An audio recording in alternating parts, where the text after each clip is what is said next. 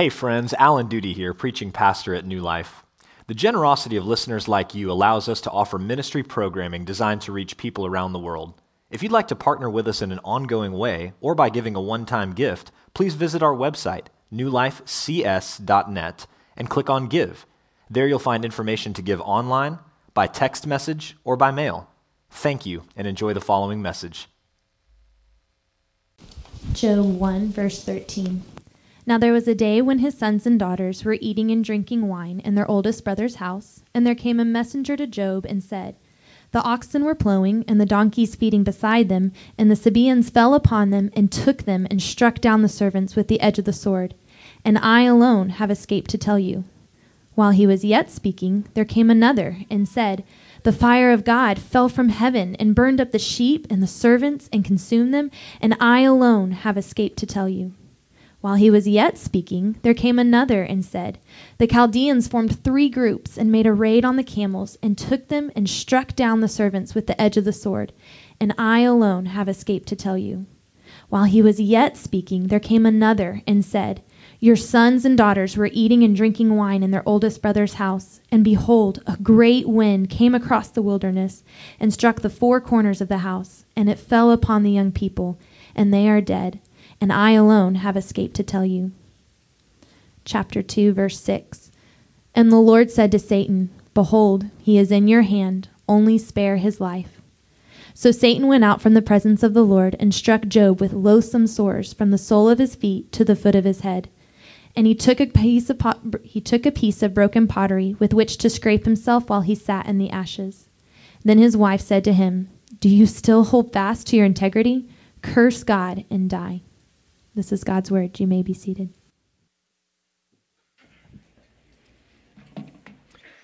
Migraine headaches, the recognition that the pregnancy is going to end at 3 months, the revelation that the text on your spouse's phone is from his lover, another year of singleness or infertility, the diagnosis that the disease is stage 4, the call in the middle of the night from the police, pain, miscarriage, divorce, infertility, cancer, death. Virtually everyone in this room will experiencing suffering sooner or later.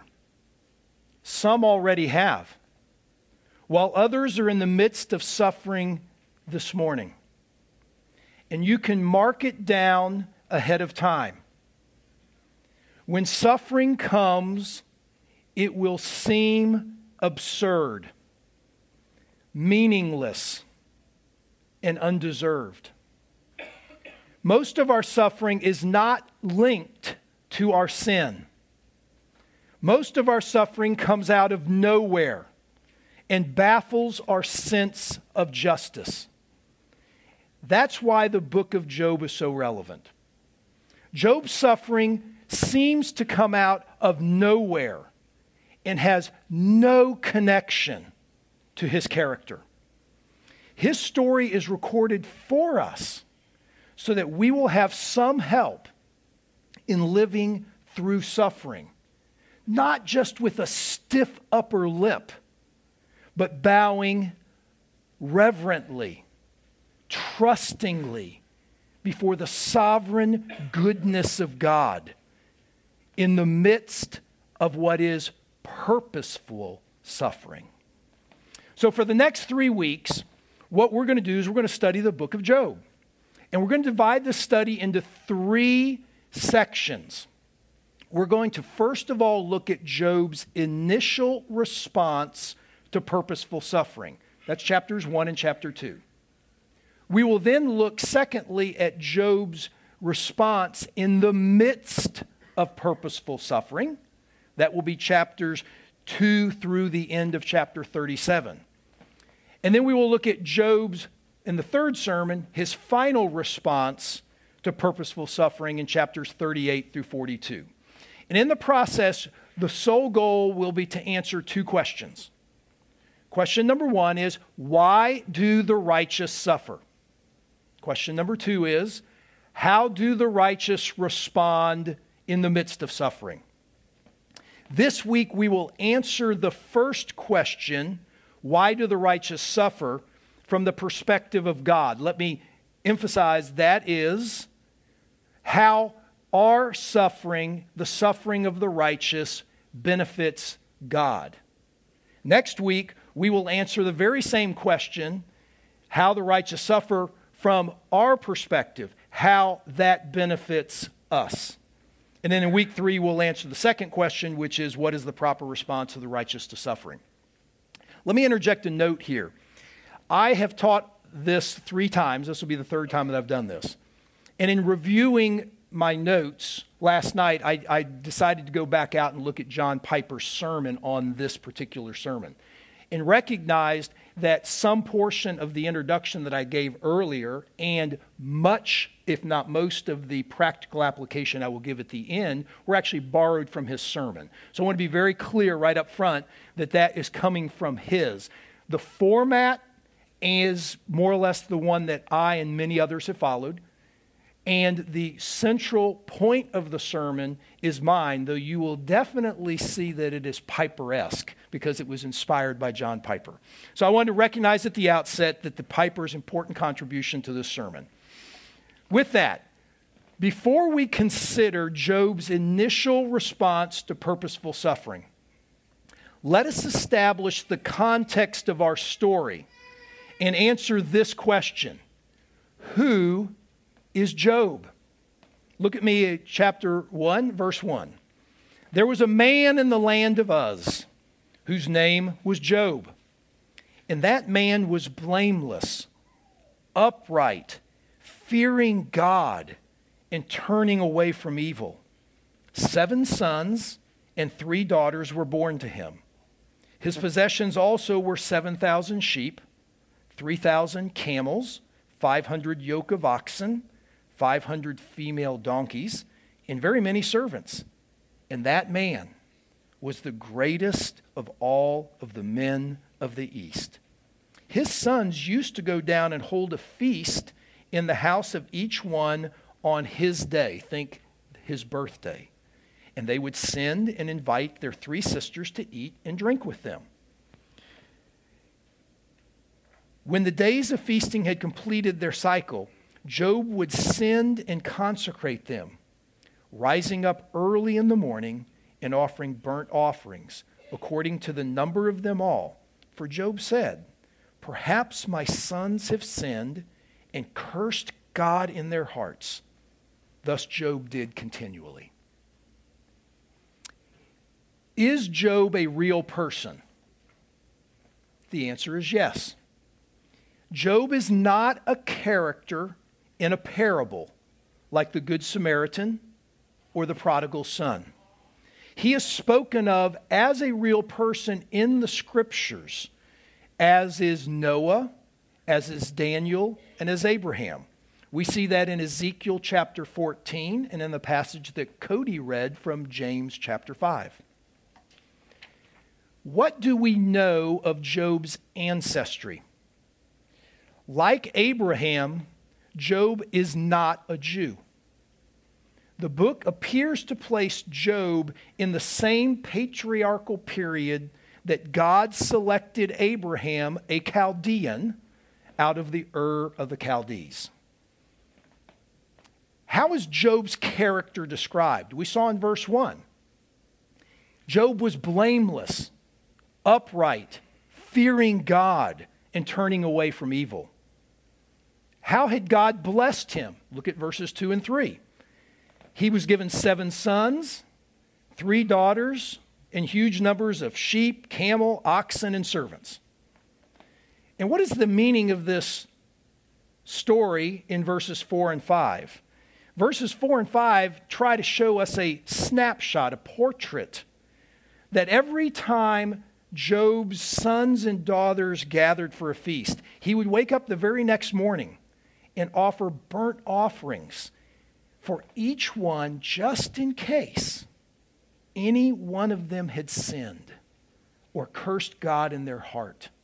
In other words, Job was extremely jealous for God's honor, that it not be profaned, that it not be, they were extremely vigilant for the sake of his children, not wanting any of them to come to ruin. So in short, Job is the greatest man in all of the East. And it is fortunately this man that will provide the answer to this question. Why do the righteous suffer? And this morning we're going to look at that from God's perspective, or how such a man and his righteous suffering benefits God. And Job will show us the answer that God's superior worth becomes evident to all when God alone is our treasure. Let me repeat that. God's superior worth becomes evident to all when God alone is our treasure. This can be seen by looking at Job's reply to the loss of his wealth and children in chapter 1, and to his reply to the loss of his health in chapter 2. So let us first consider Job's reply to the loss of his wealth and children in chapter 1. Look again at verse 13 that Katie read. Now on the day when his sons and daughters were eating and drinking wine in their oldest brother's house, a messenger came to Job and said, the oxen were plowing and the donkeys feeding beside them. The Sabaeans attacked and took them. They also slew the servants with the edge of the sword, and I alone have escaped to tell you. While he was still speaking, another came up and said, the fire of God fell from heaven and burned up the sheep, the servants, and consumed them, and I alone have escaped to tell you. While he was still speaking, another came up and said, the Chaldeans formed 3 bands and made a raid on the camels and took them and slew the servants with the edge of the sword, and I alone have escaped to tell you. And while he was still speaking, another also came and said, your sons and daughters were eating and drinking wine in their oldest brother's house, and behold, a great wind came from across the wilderness and struck the 4 corners of the house, and it fell on the young people, and they died, and I alone have escaped to tell you. In one afternoon, actually, if this is timely, in less than 2 minutes, all that Job had, anything he considered precious, is gone. The question that we must ask is, what is going on here? Isn't this the greatest man in all the East? Isn't this man blameless, upright, fearing God? What has he possibly done to deserve this magnitude of loss? To understand what's going on in this world, we have to look outside of this world. Turn with me to verse 6 of chapter 1. Now there was a day when the sons of God came to present themselves before the Lord, and Satan also came among them. And so I apologize in advance for those uncomfortable with the change in voice, but Satan has to be given an evil voice. We just can't have it equal with God. Okay, so here's my choice. Then Satan answered the Lord and said, from roaming about the earth and walking around it. The Lord said to Satan, have you considered my servant Job? For there is no one like him on the earth, a blameless and upright man, fearing God and turning away from evil. Notice that God points out Job to Satan. In essence, God is setting Job up for trouble. This is no accident. This isn't God going, oops. He believes that he's so pleased with Job that he is going to purposefully use Job for God's own glory. Then Satan answered the Lord Does Job fear God for nothing? Have you not made a hedge about him and his house and all that he has on every side? You have blessed the work of his hands and his possessions, and they've increased in the land. Satan believes that Job fears God in order for Job to get rich, or that he believes that Job reveres God because God's placed this protective hedge around him. Satan is simply unimpressed with Job's fearfulness, blamelessness. But put forth your hand now and touch all that he has, and he will curse you to your face. Then the Lord said to Satan, behold, all that he has is in your power. Only do not put forth your hand on him. So Satan departed from the presence of the Lord. God places Job into Satan's hands, and the end result is the destruction of his oxen, donkey, sheep, camels, and servants. And even worse is the death of all 10 children. So we must ask, did God have to put Job to this test? And the answer is no, he didn't have to. But he chose to. He chose to use Job for God's own glory. So how does Job respond? Let's hear Job's reply to the loss of wealth and children.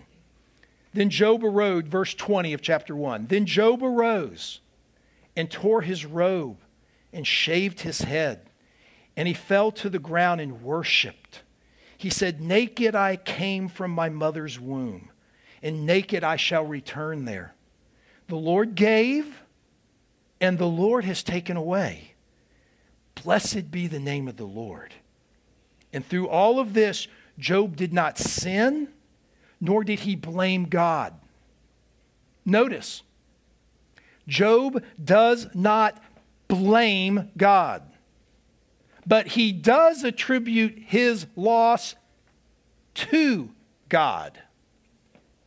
More about that in a minute. Satan is proven wrong.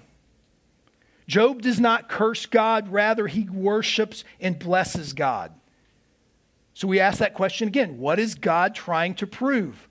He's trying to prove that Job treasures him more than any earthly possession or any member of his family. Or, a different way of saying it, God uses Job to show us that the superior worth of God becomes evident to all when God alone is our treasure. This also can be seen at looking at Job's reply to the loss of his health. Chapter 2, verse 7. Then Satan went out from the presence of the Lord and smote Job with sore boils from the sole of his feet to the crown of his head. And he took a potsherd to scrape himself while he was sitting amongst the ashes. Seriously? Is this the reward of a man who gives a reverent reply to disaster? Is this what you do when you lose everything and you don't blame God? You get this as the follow-up? So what is really going on here? Again, we have no explanation in this world, so we must again look to what happens in heaven. Turn with me to chapter 2, verse 1. Again, there was a day when the sons of God came to present themselves before the Lord. And Satan also came among them to present himself before the Lord. And the Lord said to Satan, "Where have you come from?" And Satan answered, "From roaming about on the earth and walking around it." The Lord said, "Have you considered my servant Job?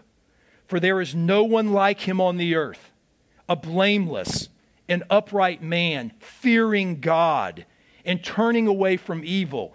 And he still holds fast his integrity, although you incited me against him to ruin him without cause. Satan answered the Lord and said, yeah, skin for skin. Yeah, all man will give for his own life. Why is Satan unimpressed? It is possible that he thinks Job is callous. It's also possible that he thinks Job is a narcissist. Job's all about himself. He doesn't really care about anyone else. It's also possible that he just sees in Job a refined form of selfishness. But in any case, Satan is simply unimpressed with Job's response. However, you put forth your hand now and touch his bone and his flesh, and he will curse you to your face. So the Lord said to Satan, behold, he is in your power. Only spare his life. God places Job into Satan's hands, but notice, always with fixed limits. And the end result is the loss of his health and the advent of incredible suffering. In fact, Job considers himself so worthless. He goes and sits on the garbage dump. That's what the ashes refer to. He goes into the garbage dump, sits on top of the garbage dump. His sores are so disgusting, he picks up broken pieces of pottery to scratch these sores. He considers himself worthless. And it gets worse. Verse 9, then his wife said to him, do you still hold fast your integrity? Curse God and die.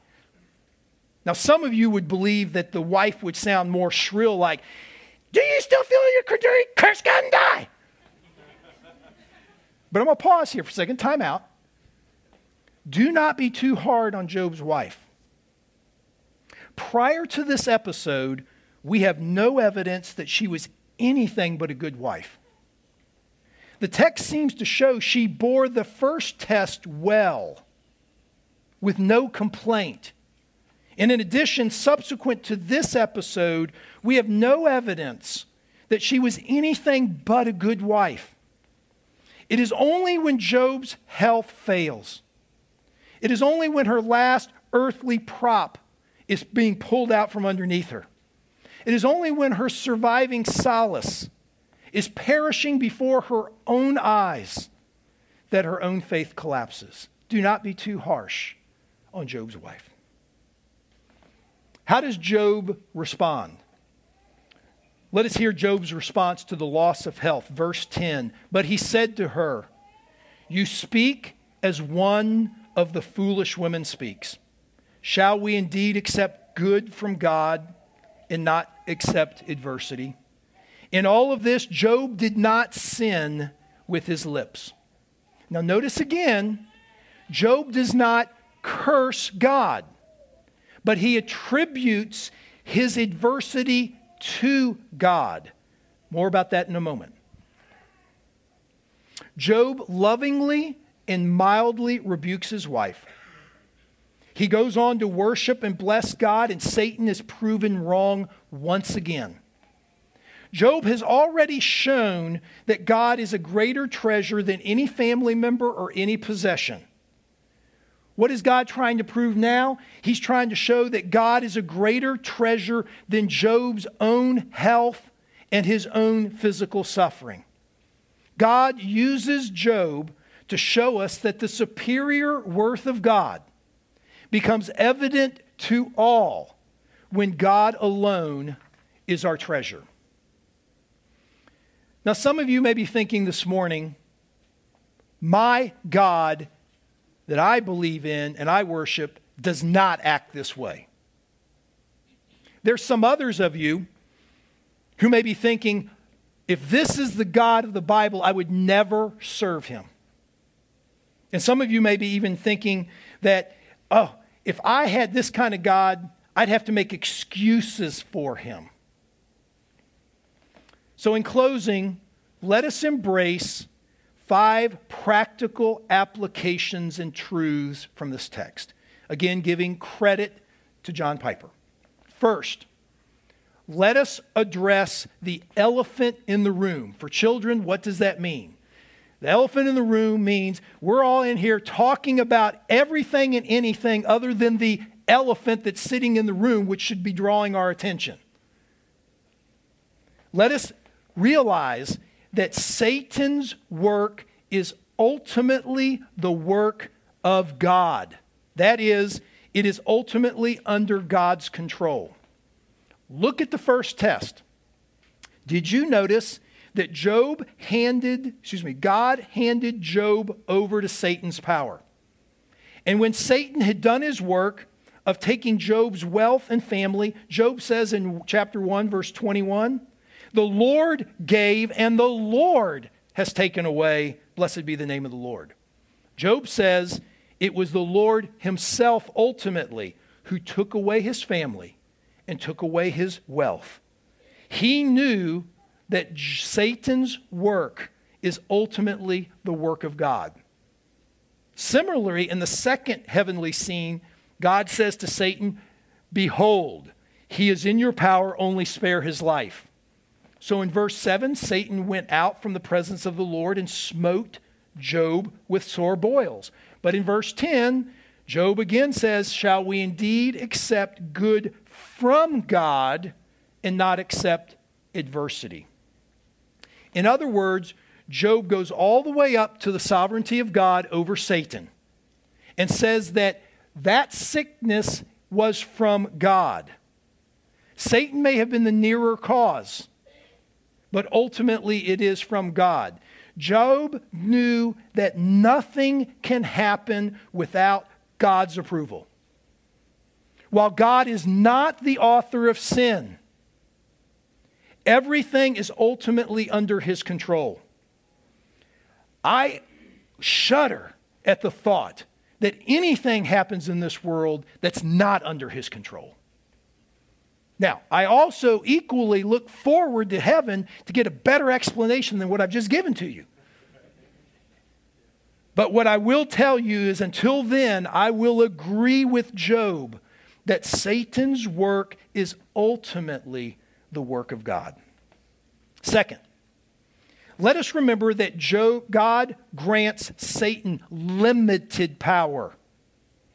In 1:12, God says to Satan, behold, all that he has is in your power, only upon himself. Do not put forth your hand. And in 2:6, God says, behold, he is in your power, only spare his life. God sets the limits of Satan's power. Our God is not frustrated by the power and subtlety of Satan. Satan cannot make a move without the permission of God Almighty. Satan may be a lion, but he's a lion on a leash. Let us remember that God grants to Satan only limited power.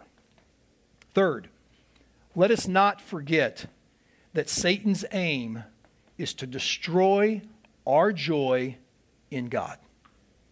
He uses two weapons, pain and pleasure. He uses pain to make us feel powerless or hostile to God. He uses pleasure to make us feel that God is superfluous. He failed to turn away Job from God in the days of his pleasure and prosperity. So he attacks Job's God-centered joy through pain. Do not forget that Satan's aim is to destroy our joy in God. Fourth, let our tears flow freely when suffering comes. Verse 20 of chapter 1, then Job arose and tore his robe and shaved his head, and he fell to the ground. The sobs of grief and pain are not the sign of unbelief. Job knows nothing of a flippant, insensitive, superficial, praise God anyhow response to suffering. The magnificence of Job's worship is because it was in grief, not because it replaced grief. Let our tears flow freely when suffering comes, and let the rest of us weep with those who weep. And finally, let us recognize that God's aim to magnify His worth in the lives of His people. The great aim of God in creation and redemption is to preserve and to display the infinite worth of His glory. The way He does this is by redeeming a people who love Him and cleave to Him and cherish Him above family members, earthly treasures, or earthly pleasures.